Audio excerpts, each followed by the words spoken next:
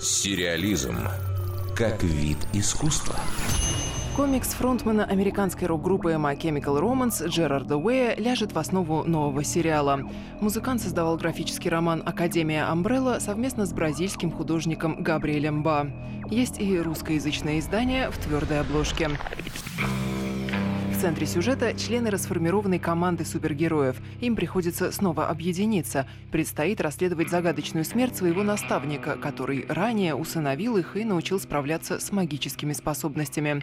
На первый взгляд сюжет кажется банальным, но спасает любовь авторов к деталям, фарсу и абсурду.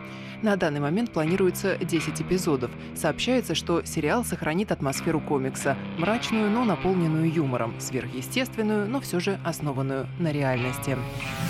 Исполнительным продюсером и шоураннером станет Стив Блэкман, ранее работавший над сериалами «Фарго», «Кости» и «Легион». А сценарий к пилотному эпизоду пишет Джереми Слейтер. У него в послужном списке сериал «Изгоняющий дьявола», а также многосерийная американская экранизация японской манги «Тетрадь смерти», которая будет выпущена в конце августа. «Академия Амбрелла» должна выйти в следующем году.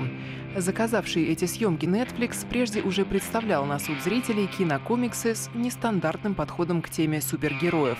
Ранее там выпустили проекты, основанные на произведениях Marvel: «Сорвиголова», «Джессика Джонс», «Люк Кейдж» и «Железный кулак».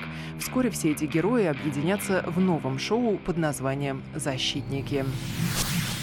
Дарья Никитина, специальный корреспондент Радио России «Культура».